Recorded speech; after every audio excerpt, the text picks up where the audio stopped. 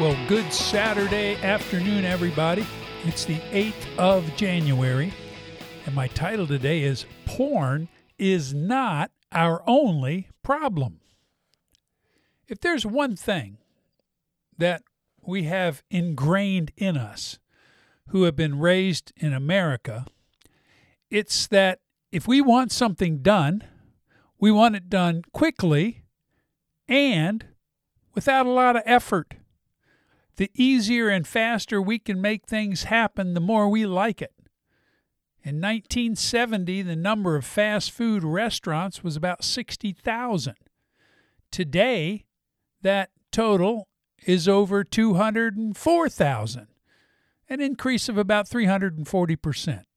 Looks like fast food restaurants are catching on. As much as I like a fresh brewed cup of coffee, I've lowered my standards and now just use Starbucks instant coffee in some heated water and save some time.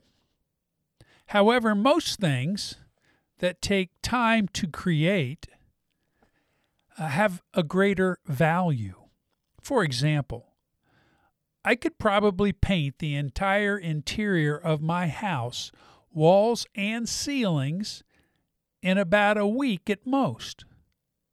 But Michelangelo took him 4 years to paint the 12,000 square foot ceiling and walls of the Sistine Chapel. And believe me, there's nobody coming to my door and asking if they could come in and see my paint job.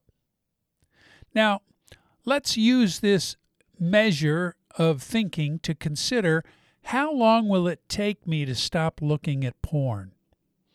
I know we all want it fast and easy. And we all, by now, should know that it is not fast and it is not easy. It is not do these 5 things and in 3 months you will be free from your sexual addiction. That's what I call the zap trap, where you want God to zap you into purity so that you can be about other things in your life. Now, let's think about this for a moment. Recovery is a long and gradual process.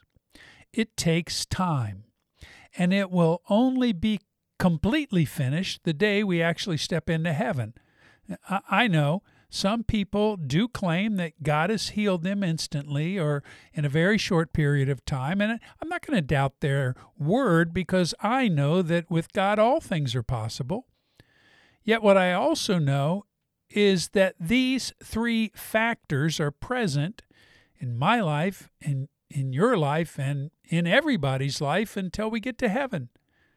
The first problem is this. 1, we have an internal enemy called our sinful nature or our flesh, which still lives within our bodies. Yes, we're new creations in Christ once we're born again, but just like Paul and James teach us, there is this internal force of sinful desires still within our bodies until our earthly body dies. And that sinful nature or flesh will manifest itself through evil desires, whether they're sexual or not. Number 2, we all have an external enemy. So we've got an internal enemy, our flesh. We have an external enemy who is Satan and his demons, who tell us lies about ourselves and others and even God. Their job is to help Satan do what Jesus said the devil would do, and that is to steal, kill, and destroy. So let me ask you, what has he stolen and destroyed in your life? And then number 3, we not only have an internal enemy and an external enemy, but we are living behind enemy lines. Not only is porn available almost anywhere and at almost any time, there are other addictions and temptations that we face because we're in a battle whether we want to admit it or not. Then there is also, see, we tend to only focus on porn and sexual sin, but there's also a wide range of sins that can capture us in addition to porn and sexual sin. In fact, Paul mentions some of them in Galatians 5. He says, "Now the works of the flesh are evident: sexual immorality, impurity, sensuality, idolatry, sorcery, enmity, strife, jealousy, fits of anger, rivalries, dissensions, divisions, envy, drunkenness, orgies, and things like these." Just as important as it is for us to learn how to live a godly life of purity, there are other issues that we still have to deal with other than sexual sin, right? I imagine that for you as well as me, sexual temptation is only one of a number of sinful behaviors with which I must deal.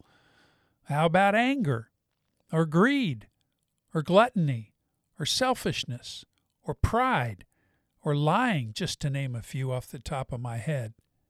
So let's for a moment stop just seeing ourselves as a person who struggles with sexual brokenness or a person who has an addiction to porn and sex. What about the larger picture of our life? We don't just have a problem with porn, we have problems with many other things which are also sinful and damaging to ourselves and our loved ones. Sure, it may seem like porn and sex are at the top of the list, but if you never looked at porn or masturbated ever again, do you think you would be living a life of absolute purity and godliness? I'm guessing that answer would be a big no. I believe God wants to do an entire restoration of our lives.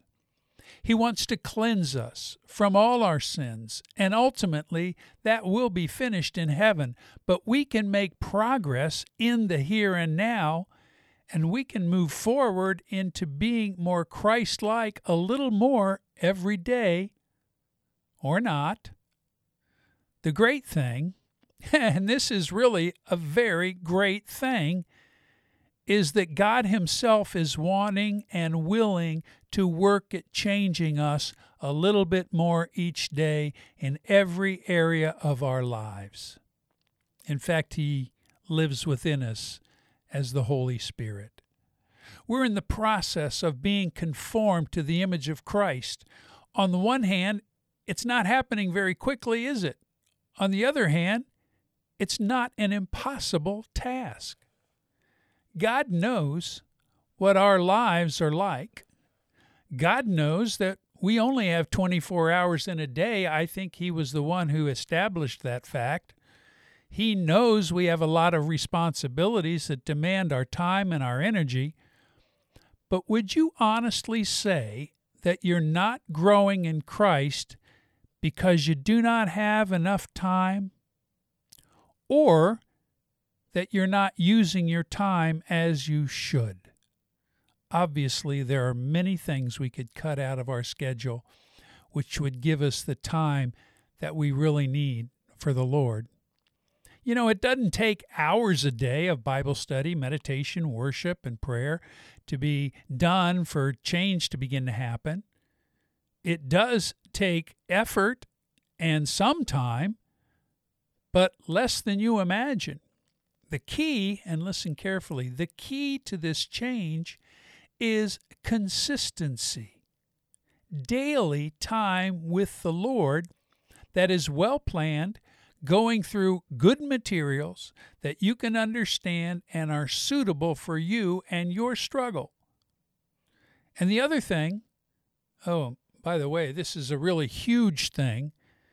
If you want to become more like Christ and find the strength to say no to sin, that one other thing that you need is to find a community of other men or women fighting the same fight, who are meeting weekly to learn and have accountability, and then are supporting each other every single day, learning the biblical truths we all need to know.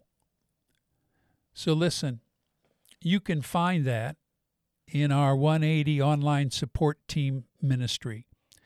These 14 teams are amazing, And they're helping so many men begin this work of the art of being transformed into the image of Christ.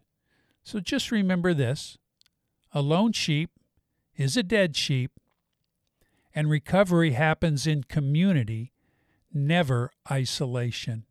So please just contact me, and I'll send you the schedule of all the 14 OSTs, and you can find one that fits your schedule and one that very well might change your life.